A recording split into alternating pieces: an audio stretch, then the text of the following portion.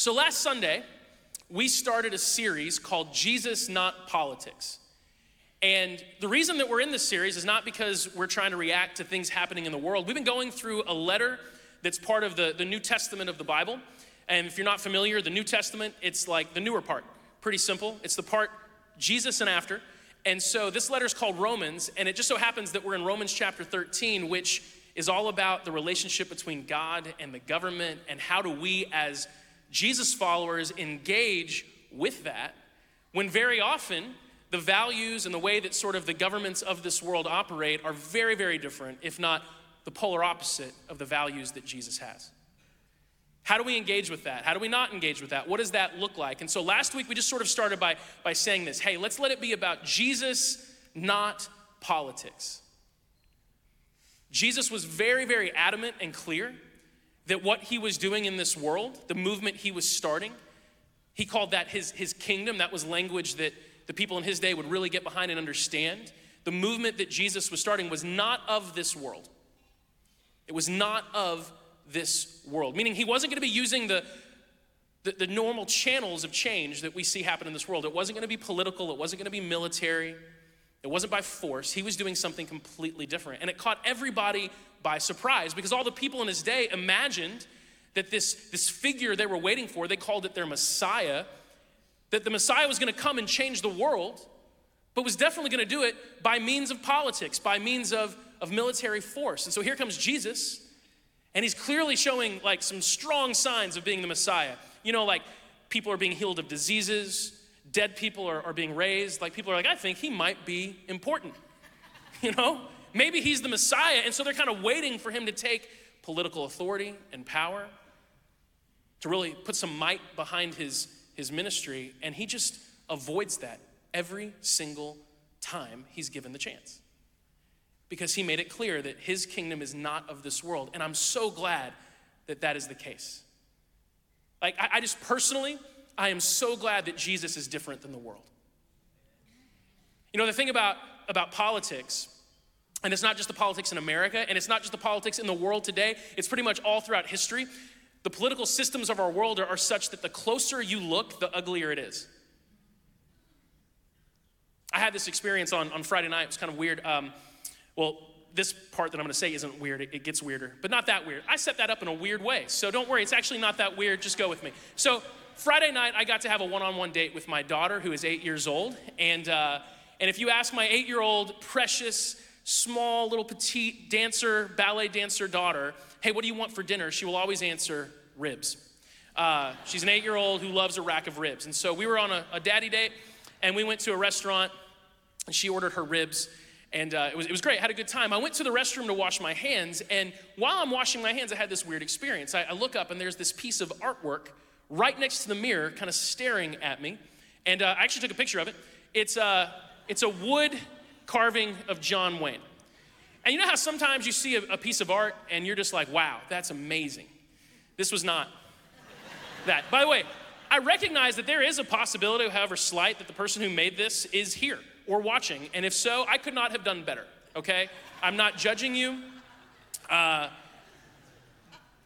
Great work. I don't know what to say. But I looked at that and I was like, kind of just like, my first response was like, you know?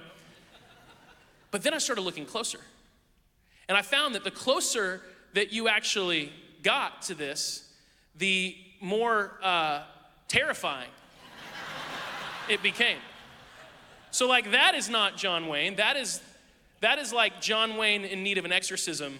That is like the Emperor from Star Wars level, just creepy. And I'm staring at this thing while washing my hands, just being like, man, the closer I look, the more I want to leave, you know? We can take that image off the screen. Creepy, terrifying, wooden John Wayne. That's how politics kind of is, right? Like the closer you look, when you first see it, when you first see the political systems of the world, you're not like, wow, amazing. You're like, huh. And then you look closer, and the closer you look, anytime there's ever a story that helps us see sort of inside, a little bit deeper into the way the political systems of the world work, we're like, gross. It's worse. It's the total opposite of Jesus, by the way. The closer you look at him, the more beautiful, the more powerful, the more amazing. But the kingdoms of this world, they're not like that. And so I'm just saying that I'm personally grateful that Jesus came to this earth, and rather than looking at politics and political power and saying, I'm gonna use that, I'm glad that Jesus said, you know what? No. Don't want it, don't need it. And he started a movement outside of politics that, by the way, the most powerful political systems that have ever existed on the planet tried really hard to stop, and they couldn't. Because his kingdom is not of this world. And yet at the same time, politics is something we can't avoid. I mean, even though Jesus bypassed it as he was changing the world his way, politics still affected him. Politics affect all of us. The government affects all of us. It's kind of like this. I have 4 kids at home, and I talk about that pretty often, and they definitely affect my life, for sure. But I affect theirs too. Like, they live under my authority, and so the decisions that I make have major consequences for their lives. I can make decisions that bless them, that help them prosper and thrive. In one moment, I could make a decision as their father that could completely change the trajectory of their lives and make their lives so much more difficult. And my kids are at this point now where the oldest occasionally look at me and make it very clear that they think I'm stupid and don't agree with the decisions that I'm making.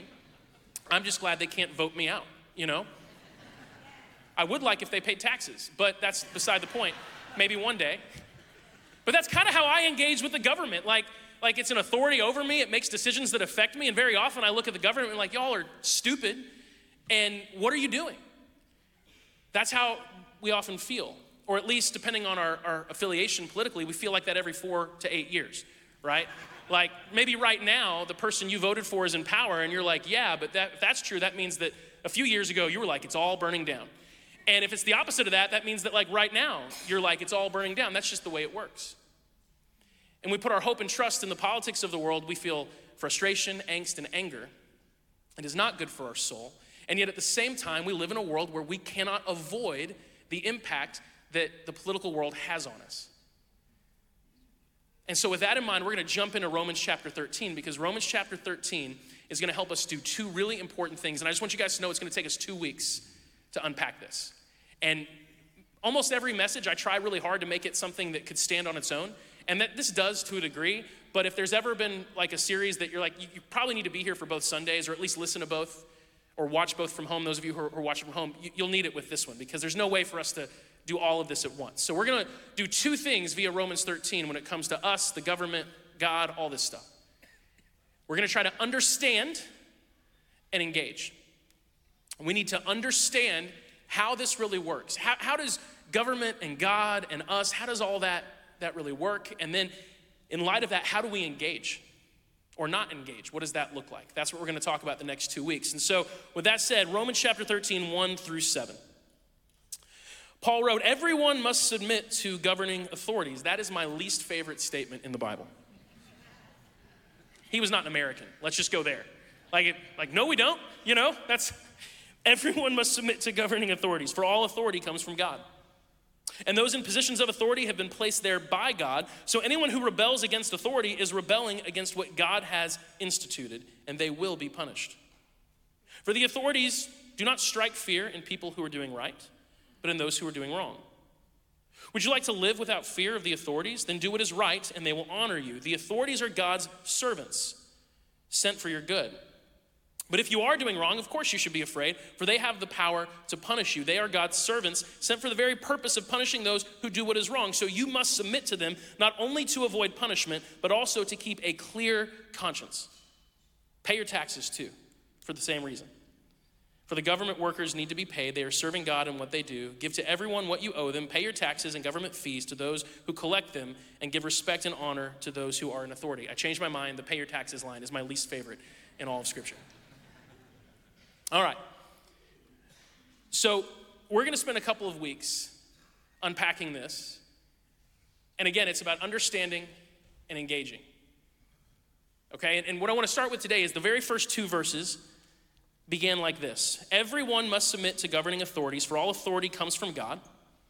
And those in positions of authority have been placed there by God. So anyone who rebels against authority is rebelling against what God has instituted, and they will be punished. Now, when I look at the world and the conversations that I have with people, the things I see on social media, it's obvious that many people are so constantly fired up, angry, upset, worried about what's happening politically, what's happening in the world. There's so many things to get fired up about. Maybe you're someone who kind of stays out of all of that. And if that's you, then that's not a bad path to take, But life has also shown me that eventually it kind of hits home for all of us. Eventually, the decisions of the people in authority in the world, it hits home for all of us, and it can lead you to this place of constant frustration. But if there's one thing that can cure you of that, if there's one thing that can take away that angst and that frustration and the worry and the stress and the strife, it's understanding a very basic principle that this puts plainly. God is over government. And we can forget that. Especially, I would say, in our political system that's a democracy where we get to vote. And we actually have some say. That isn't really how it's been for most of human history pretty much anywhere. But for us, I think it's especially easy to forget the fact that, even though we vote, even though we have a say, God is over all of it. And when we live remembering that, no matter how things look, no matter how it feels, God is over it. That brings us peace. And so there's a few principles I want us to highlight. And these are things, again, this is kind of the understand part. But once we understand these truths and we really sink our teeth into them and maybe let them change the way we think a little bit, then we're at a place where we can engage properly. And so next week, just so you know, as we talk about engaging, we're going to talk about the idea of submitting, but also look at questions like, is there such a thing as proper civil disobedience? Are there opportunities and times where, because of our faith and who we are, we say, no, we are not submitting, we're actually going to resist? And the answer to that is yes, there are times. We're going to explore that next week. But today we've got to understand some things. Number one, we need to understand that God understands government. God understands government. He gets it. He really, really does. There's a great story in the Old Testament. This is centuries before Jesus. And at this point in history, the nation of Israel has never had a king. They've had men and women who had very close relationships with God, men and women who God spoke to, and they would lead the people. And they weren't people that had authority. They didn't have like a bloodline and they would pass their authority on to their children. They weren't in authority because the people had chosen them. They weren't in authority because they were just born into the right family. They were in authority because God had put them there and they listened to God. It's kind of a cool concept. But there came a time when the people of Israel said, we don't like this. Because they looked around and all the other nations in the world had kings, and they were already this kind of strange people who didn't have giant statues of the God they worshiped, and all these other nations had tons and tons of God, and they've got this one invisible God, and they don't know what he looks like, and all these other nations have kings and queens, and they don't have one, and they just wanted to be like everybody else. Sometimes at the end of the day, that is like the driving force behind some of our worst decisions in life. I just want to be like everybody else. And so they decided we want a king. And they went to Samuel, who was the prophet that was leading them at the time, and said, we want a king. And so on behalf of God, Samuel says this to the people. Well, let's go back a little bit. 1 Samuel chapter 8 says, Samuel passed on the Lord's warning to the people who were asking him for a king. He went to God about it. God gave him this warning. So Samuel's speaking on behalf of God here. This is how a king will reign over you. The king will draft your sons and assign them to his chariots and his charioteers, making them run before his chariots. Some will be generals and captains in his army. Some will be forced to plow in his fields and harvest his crops. And some will make his weapons and chariot equipment. The king will take your daughters from you and force them to cook and bake and make perfumes for him. He will take away the best of your fields and your vineyards and your olive groves and give them to his own officials. He will take 1/10 of your grain and your grape harvest and distribute it among his officers and attendants. He will take your male and female slaves or servants in their world and demand the finest of your cattle and donkeys for his own use. He will demand 1/10 of your flocks, and you will be his slaves. When that day comes, you will beg for relief from this king that you're demanding, but the Lord will not help you. But the people refused to listen to Samuel's warning. Even so, we still want a king, they said. We want to be like the nations around us. Our king will judge us and lead us into battle. And so Samuel repeated to the Lord what the people had said, and the Lord replied, do as they say and give them a king. And then Samuel agreed and sent the people home, and everything goes really poorly after that for the most part in their story. The warning to us might be a little bit different. Right? God understanding how our government works, he might say, here's the way the government's going to go. It's going to be empty promises. It's going to be scandal upon scandal. It's going to be hypocrisy. It's going to be people just solidifying their own power while pretending to really care about the needs of people. But the point is that God gets it. He understands government. I mean, he tells the people, look, here's the way this is going to go. Here's what's going to happen, and what he says happens. And the same is true today. God understands the government. Sometimes we don't. Sometimes we look at it and we're like, what's going on? And God's like, look, calm down. I understand what's happening. I know full well how this operates, and we need to have peace knowing that God, he gets it. But God doesn't just understand government. What we need to understand is that God uses government. God uses the governments of this world. Whether they like it or not, they ultimately serve his purposes. So for example, Jeremiah chapter 27, verse 6. Now I will give your countries to King Nebuchadnezzar of Babylon, who is my servant, and I've put everything, even the wild animals, under his control. If you don't know the context of this, Nebuchadnezzar was a Babylonian king, and Babylon actually conquers Israel. And God says to the prophet Jeremiah, yeah, I'm doing this. I'm giving Nebuchadnezzar, my servant, this power and these victories. Now, if you know the story of Nebuchadnezzar, you wouldn't read his story and be like, that man is a servant of God. I mean, there's a few moments where you're like, hey, Nebuchadnezzar, you get it, good stuff. But most of the time, not at all. In fact, there's this one time where Nebuchadnezzar has a giant statue built of himself, and it's made out of gold, and then he tells people to bow down and worship it, and if they don't, they just get thrown into a fire. You know, just the normal sort of king stuff. Not exactly what we would consider to be a faithful servant to God. So why does God call Nebuchadnezzar his servant? Because like it or not, even when they're unaware of it, the kingdoms and the governments of this world are going to ultimately serve the purposes of God. Because God is over everything. We see another story about this in Isaiah chapter 44. He says, I carry out the predictions of my prophets. By them I say to Jerusalem, people will live here again, and to the towns of Judah, you will be rebuilt. I will restore all your ruins. At this point in time, Israel has been conquered by the Babylonians. This happens several centuries before Jesus. And so they're no longer, most of their people have been sent away. They're not allowed to live in their homeland. Their city has been destroyed. And their prophets are now saying things like, there's a day coming when we will return. In fact, shortly after, you know that verse, if some of you like love verse of the day kind of things, where I know the plans I have for you, says the Lord. Plans to prosper you, to give you a future and a hope.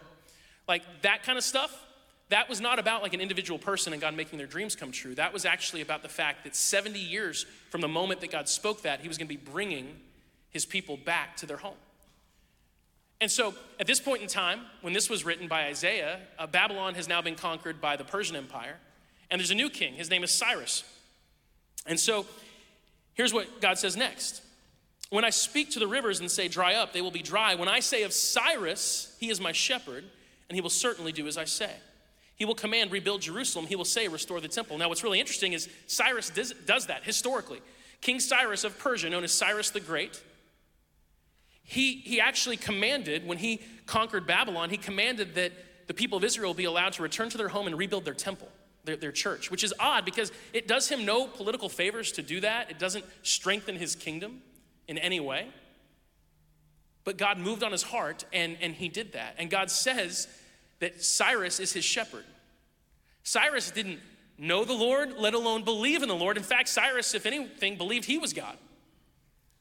And God basically says, like, it's no different than the rivers. It's no different than the weather. It's no different than anything else. I can move on the heart of any king, of any president, of any political power in this world. And whether they like it or not, whether they realize it or not, they will accomplish my purposes in this world. That there is an overarching path in history. Everything in history is moving toward a single place.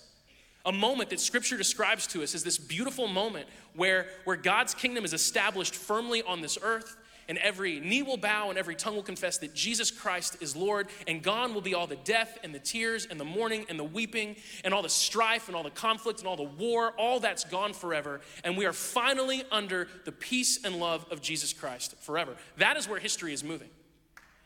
That's where you can celebrate that. Even if you're someone who doesn't believe that, like, I get that. There might be, maybe you're here and you're like, I don't know if that's true or not. I don't know if I'm there yet, belief-wise. That's fine.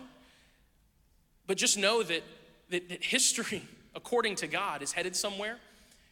And where it's headed is a lot better than where it seems like it's going most of the time. But we have to understand that if that's true, if you're someone who does believe that God is in control, then everything is headed in that direction. God uses the governments of this world to accomplish his purposes even when it doesn't seem like it. He uses the government. A great example of this would be Jesus, by the way. And we'll move on. Jesus gives his disciples this unbelievable mission right before he goes to heaven. He's died, he raises to life if you don't know the story, and then he's on the earth, he appears to his people several times, and then there's a moment where he kind of says, hey, peace out, I'm off. And then they're like, whoa, that happens, Because the only thing he hadn't done yet was fly. So you might as well. It might as well be the way. That's the only thing his disciples at that moment could have been like, do you think he could fly? I don't know. I mean, he's died and come back. He walked on water that one time. He's miraculously multiplied food. He's healed diseases. Maybe he can fly. Told you he could fly. It was that moment. I just think there was one disciple who elbowed another one I told you, I knew it. He could do it. It says that Jesus ascended to heaven. But before he does that, he gives his disciples an unbelievable mission and challenge. He says, I want you to go to all nations. I want you to go everywhere. To all nations and basically tell them about me, baptize them in the name of the Father, the Son, and the Holy Spirit, teach them to obey me. It's time for my kingdom to kind of go global. Jesus was the first person who had a global mission. But you know what's amazing about that is just a few centuries before Jesus, maybe even as little as 1 century before Jesus, that mission wouldn't have been possible. Because, well, how do you go everywhere? How in the world at that point in history do you go to all nations? There's not a way to, unless the Roman Empire takes complete control of most of the known world at that time and builds roads that go everywhere. That's what Rome did. If you've ever heard the phrase, all roads lead to Rome, that's where that comes from. Rome was this massive empire, conquered most of the known world. I mean, they're going all the way to Britain, all the way down into Africa, and it's all the Roman Empire, and they built roads that went everywhere. And not only did they build roads, but they united people under a common language. And so for the first time in human history, you could be someone who was born where Jesus was born, and you could get on a road, and you could go 1,000 miles away, and you could speak the same language as a group of people who ethnically were completely different than you. That could never have happened just a short time before that moment in history. And so it's so funny because Rome worked so hard to stop Jesus. It was the Romans who executed Jesus. And if you know the early history of the church, the Roman emperors, they worked really hard to stop the movement of Christianity, but what they did in building all those roads and uniting the world under a common language is the very thing that allowed the movement of Jesus to thrive. It's oops, we did this to ourselves. And it's just a point. It's an example of how God uses the government. Even when the government's not aware of it, God's using it. He's got an ultimate purpose in mind, and no matter what, it will happen. And very often he uses, sometimes even evil governments end up playing into his purposes. And that should give us peace. Because yes, God understands it, but sometimes when we see things happening in the world, we're like, this is bad, and it is bad. But we know that God is still going to use it for good, because that's what he does. Not only does God use governments, God actually establishes governments. Daniel chapter 2, verse 21. This just puts it so simply. He controls the course of world events. He removes kings and he sets up other kings. He gives wisdom to the wise and knowledge to the scholars. So God is in control. I love that he says he removes kings and he sets up other kings. Do we believe that? I'm really curious on this, and I'm not asking for everyone to participate because there's no pressure here, but does anyone believe that? You're like, I believe that he does establish things in this world. I just want to show of hands. Okay, a few of us. We're kind of mixed. And I get it. Those of you who are like, I'm not so sure. That means you look at the world and go, I'm not giving God credit for that, But if that's really true, if we really believe that, then it would give us so much peace when, our candidate may not win. I'm one of the least biblical ideas you can have as an American Christian is the belief that the person God wanted to win an election didn't win. Like God would somehow be like, oh no, Right? Now, I have friends who are passionate on both sides of our kind of political aisle. And we live in a time where everything is so divided. The political parties in America, Republican, Democrat, are so clearly moving in opposite directions, but like almost in response to one another. Like it's almost like if one side says, you know, like, we like sushi, the other side's like, sushi is evil, you know? Why? Because they like it. It's just like how things are going, which actually makes it really hard right now to be someone who's kind of like balanced. It's really hard right now to be like, you know, I kind of see both sides. It's like standing in the middle of a road. It's just, it's hard. You got to do a lot of bobbing and weaving when you stand in the middle of a road. And so I got a guy that I know, dear friend, and he used to come here, and I hadn't seen him in a while, and I asked him why, and if he's watching this, then he'll be fine with this, I think, or he'll be really mad at me, I don't know. But I think he'll be fine. But I said, man, I haven't seen you in a while, and he's like, man, he's super like political and very much like on the Democratic side. And he's like, I would bet that most of your people voted for Trump, and I just can't be there. And I was like, well, we live in Georgia, you know?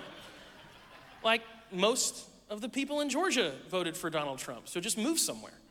You know, like I literally was like, if that's how you feel, then you just have to like, I don't know, go to a different state. Like that, you can't live in Georgia and be upset. Georgia tends to be a Republican state. We're purple, but you know, reddish purple. So I guess, but that was his mentality. Now, what I did tell him was like, look, our church is actually far more politically mixed than you might think. And some of you are like, really? Oh no, you know? You mean there's a chance that the person sitting next to me didn't vote for who I voted for? There is. But like that was like, he couldn't in his mind grasp, he couldn't in his mind even entertain the thought of coming into a place and worshiping God where the people around him might have different political opinions. That's where he was at. I'm like, man, that's not, all jokes aside, that's not good. And so on the flip side of that, like I know people who were basically in a state of mourning when the last election happened because they're super on the Republican side. And the mentality was very much like, you know, God lost today. You know, there's no way. And if Trump had won, then some of my other friends like that would have felt the same way. But here's what I'm trying to get to, and I can just sense the tension and uncomfortableness in the room, okay? Guys, we couldn't count the number of political leaders and kings and governors and senators and presidents that have existed, have lived and died over the course of human history. And most of them just don't really matter that much when it's all said and done. They just become little footnotes in history. They become the statues that you see in museums and you're like, who's that guy? Oh, okay. They become the name that your children try to memorize to pass a test in history class, but quickly forget about a few weeks later. Yes, there are some moments in history that are so consequential that whoever happened to be in charge in those moments is forever known. But most leaders are just footnotes in history. Because at the end of the day, they're not the one that's shaping the world. It's the Lord. He establishes governments. And so this gives us peace, right? It keeps us from getting all fired up and angry because you know what, man, this is gonna be, all right, you talk about tension and uncomfortableness? Okay, those of you who are Democrats,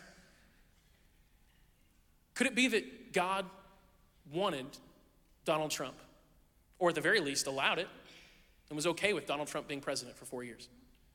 Because maybe there were things that he wanted to accomplish in the world and that worked. That doesn't mean that God is like stamp of approval on everything the person does. No different than Nebuchadnezzar or Cyrus. God no, we'll get to this in a second. But could it be, and I'm talking specifically to those of you who would have been like, that guy is the worst. Let's just be honest, they're all kind of the worst. They're all like that John Wayne picture. Like if your hero is a political person, pray that you just never meet them. Because, you know, it'll make it worse. And those of you who are Republicans, right? You're like, could it be that God has ordained that Joe Biden be our president for this season in America? Because there's things he's doing in this world that we might not understand, that Joe Biden's the one he wants in power right now. Now, some of you are like, no. Just like some of you on the other side were like, heck no. But do you understand the peace that comes from going, God is in control? You know, King Cyrus, King Nebuchadnezzar, if you study history, not good people. And yet they end up making decisions that move history in the direction that God is going. The Roman emperors, not good people. Not by a long shot. And yet they make decisions that allow the movement of Jesus to move forward like it never could have without them. It's almost like Jesus should have been, hey, thank you guys so much. Those roads made it so much easier for me to travel. I was actually waiting to come to the earth until you built those roads. I couldn't have done it. It was like, I wanted to come to the earth when there were roads, but before Twitter. That's where I wanted to land, you know, because that was perfect timing.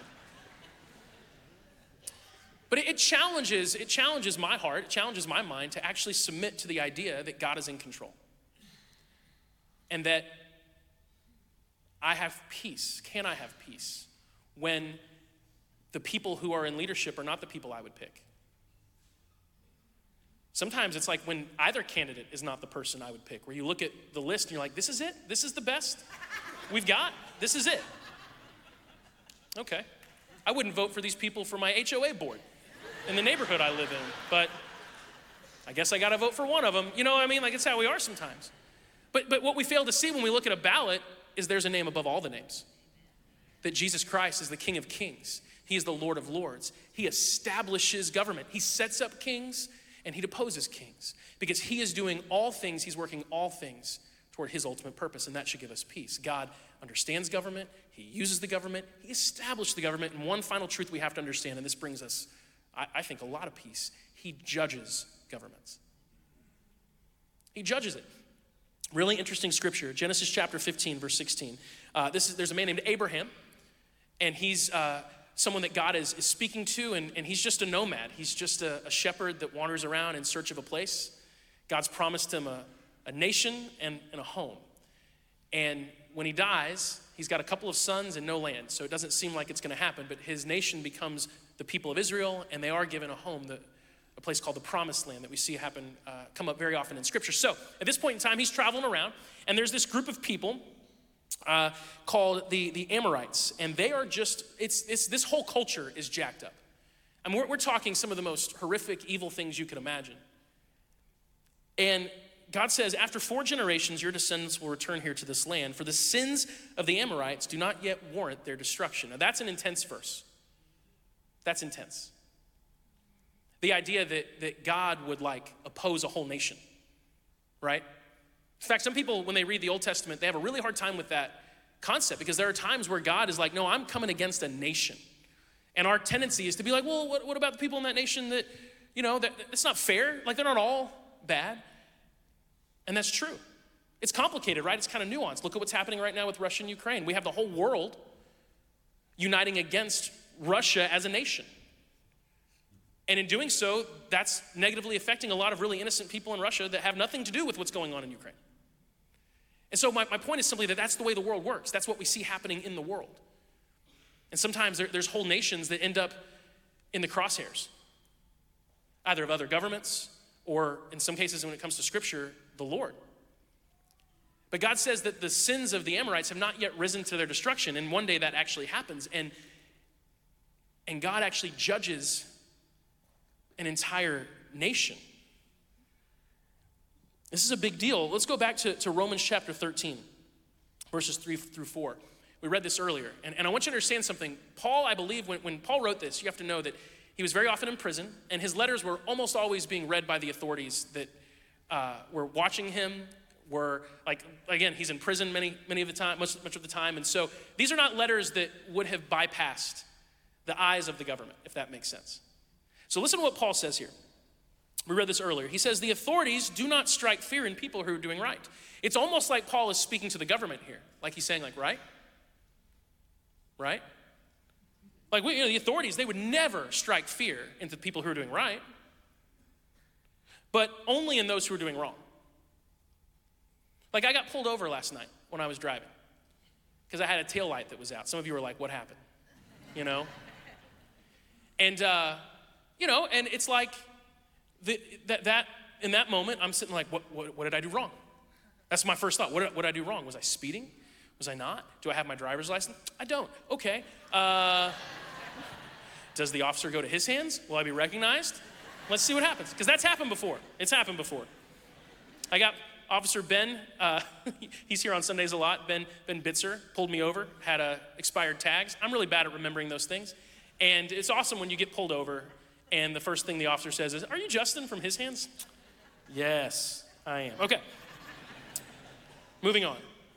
But like, that's the first thing that ran through my mind, right? What did I do wrong? Because that's how it should be.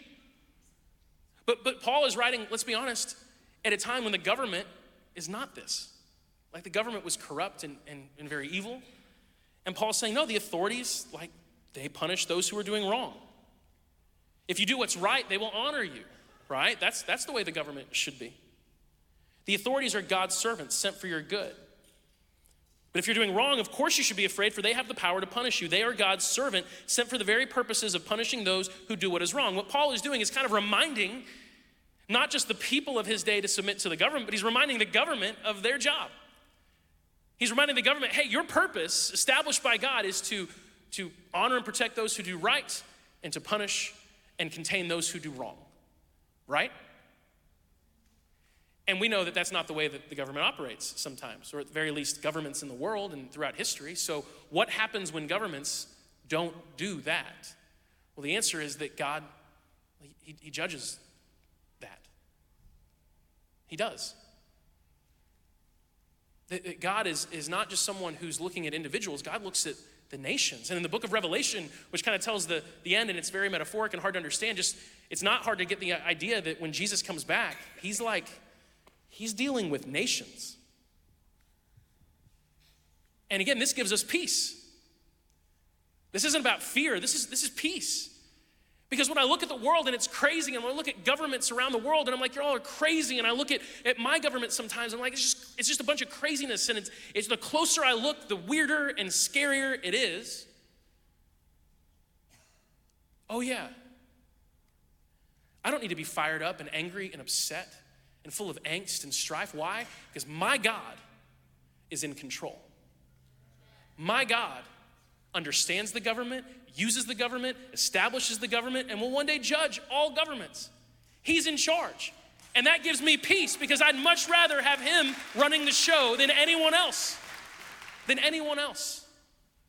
We have to understand this. We're gonna wrap up. We have to understand this. This is vital for us as people. Because if we don't understand this truth, we get sucked into all the craziness. And we live our lives just like a powder keg of emotion. And everything upsets us. And everything bothers us. And we're convinced that everything is always on the verge of falling apart. Do you know that the story of Scripture is not the story of the world spiraling out of control until finally it's on its last straw and then God comes and rescues things? That's not the story of Scripture. That would be the story of Scripture if God was just like detached. If God kind of created things and then just said, we'll see how they do.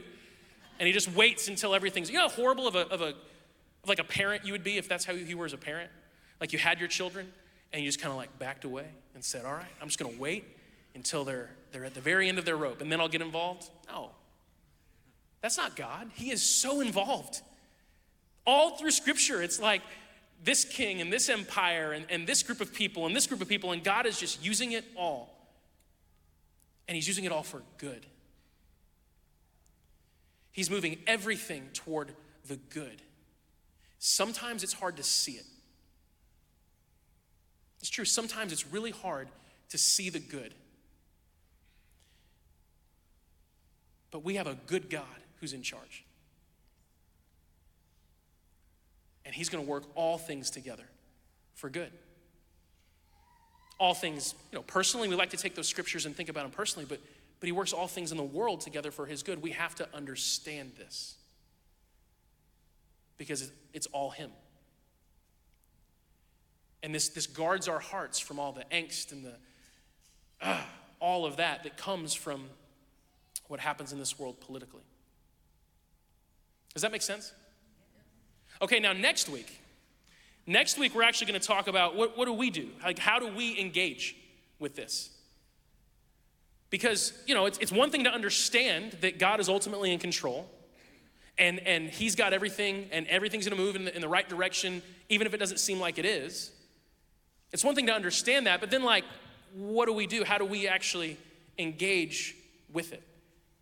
And I think that what we're going to talk about next week is very important, especially because we are Americans and we do have the ability to engage in our government in ways that most people in history have not. And that is a tremendous blessing, responsibility, privilege, and sometimes trap. And so next week we're going to talk about, okay, understanding all of this, how do we engage? But here's what I want to land on, and we're going to pray, and we got 2 people getting baptized, so let's do that. I was actually, Megan asked me if I could use some prayer a few days ago. Megan's my wife, if you don't know that. She's awesome. She's the best. She asked me, can I pray for you about anything? This was 2 days ago, and I said, yeah, can you pray that the message won't be boring? And she was like, and that's why I was really glad that I saw the John Wayne painting, or whatever that thing is called, a wooden art, I don't know what it's called. Because I was like, well, that's funny. I like to be funny. But I seriously had this man, I just feel like this message is going to be so boring. Because I'm talking about God and government, and it's just like, blah, And I literally said, I want God to show me something that helps this be personal and encouraging to people, because we're all going through stuff. I know that we're all coming here and it's nice to talk about kind of theological stuff like God and government, but every single one of us has something going on in our life. You got some problem, some struggle, and it's like, how does this help me right now? And last night, I was just reminded, as I was thinking through all these things, how incredible is it? Backstory, I was at a funeral yesterday with an amazing family from our church. And it was really hard, but I'm also really grateful that I've gotten to know them a little bit better through this process. And I'm sitting there and I'm thinking about tomorrow, they're going to come to church, and I'm talking about the government, Lord, we need something. And I had the thought last night, how amazing is it that this same God who establishes kingdoms, who sets up kings, who both blesses and establishes empires and then judges them and removes them. That same king, that same God with that amount of power, that's the God who knows you. That's the God who listens to your prayers. That's the God who comes alongside you when you're struggling. That's the God who weeps with you when you're brokenhearted. That's the God who desires to encourage you, to speak to you. That's the God who wants to make his home your life, your heart. God is clearly powerful. He works all of history toward his purposes. But how amazing is it that that same powerful God that we're talking about today, that we're understanding, is the personal God who came to this earth and died on the cross so that we can know him. So look, when you're dealing with your issues this week, with your problems, that might be much smaller in scale to world events, but at the same time in your life, it's as big as anything you've ever dealt with. When you pray and ask God for help this week, remember who the God you're praying to is. He's the God who controls everything. He's the God who's over all things. There's nothing that he cannot do, and he's listening to your prayers. And he loves you, and he cares about you. He's not too busy for you. He doesn't look at you and say, hey, look, I'd love to help you with this, but I don't know if you've seen what's going on in Ukraine right now. I got my hands full. Like, he's just too big. He can do all of it at once. He can handle that and still be like, no, tell me about your day. Tell me about what happened at school. Tell me about what happened at work. What do you need? Let's talk. It gives me a lot of peace personally to know that the God I pray to, he's the one who sets up kings. He's the one over everything. He's not like a regional God, you know? He's not middle management. He's not a district manager. If you're a district manager, by the way, I'm not. That's great. That's awesome. But it's like, isn't it nice to know that the God you pray to is not a district manager? that he's over everything. That's powerful. And all it takes, by the way, to have that connection with him is to submit your life to him. It's just to say, I believe in you. I believe in you. You're God, I'm not. You love me, that's amazing. And I want to live my life connected to you. And when you make that decision, one of the very first things that we do in our faith is we go through this process called baptism, which is where you kind of let everyone know what you're doing. And it's symbolic. When you go into the water, it's like Jesus going into the tomb. When you come out of the water, it's like Jesus being raised.